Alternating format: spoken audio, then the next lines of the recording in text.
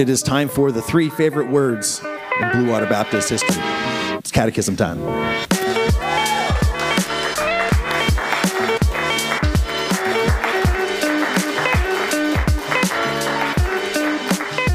So question 6, what is God? Answer, God is spirit, infinite, eternal, and unchangeable in his being. He is wisdom, power, holiness, justice, goodness, and truth. Today, we're talking about justice, the justice of God.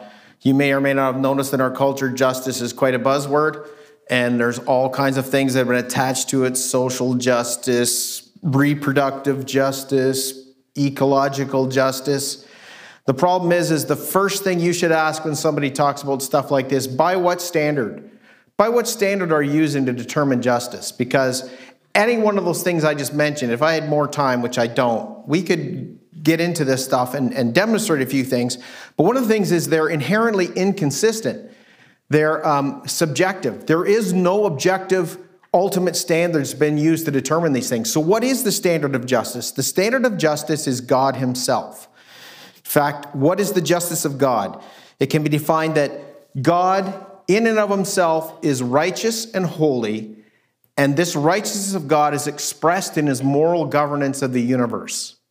So God, who is the absolute standard of righteousness and holiness, runs the world in such a way that anything that deviates or is a rejection of his righteousness and holiness requires his justice.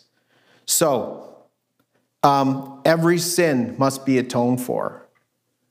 Every sin must be atoned for. Nothing will not be paid for in one way, shape, or form. So there is no such thing as something being brushed under the wool, under the rug, whatever it is. Because that's not how a perfectly holy and just God works. You may remember last week we took that quick snapshot of holiness from Isaiah chapter 6. Isaiah's in the temple, and he has this vision of the glory and the holiness of God. And what is his reaction? His reaction is he completely goes to pieces. And he's conscious, the holy man in Israel is conscious of his sin. And woe to me, I am done, for my eyes have seen the King.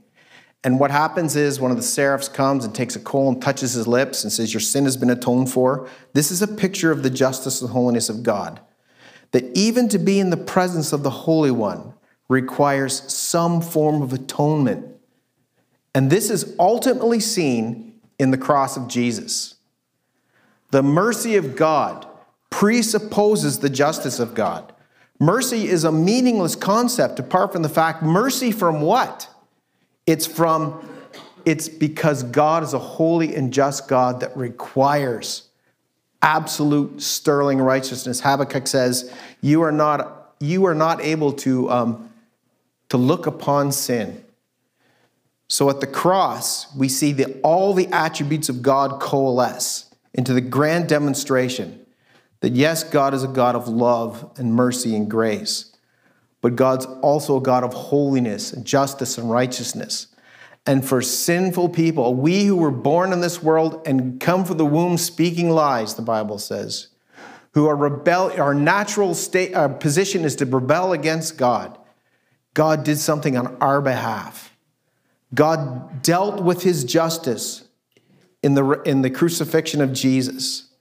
So when Jesus is on the cross and man has done his best in terms of abusing him, crown of thorns, whipping him, spitting on him, nailing him to the cross, and that's where a lot of people leave the suffering at.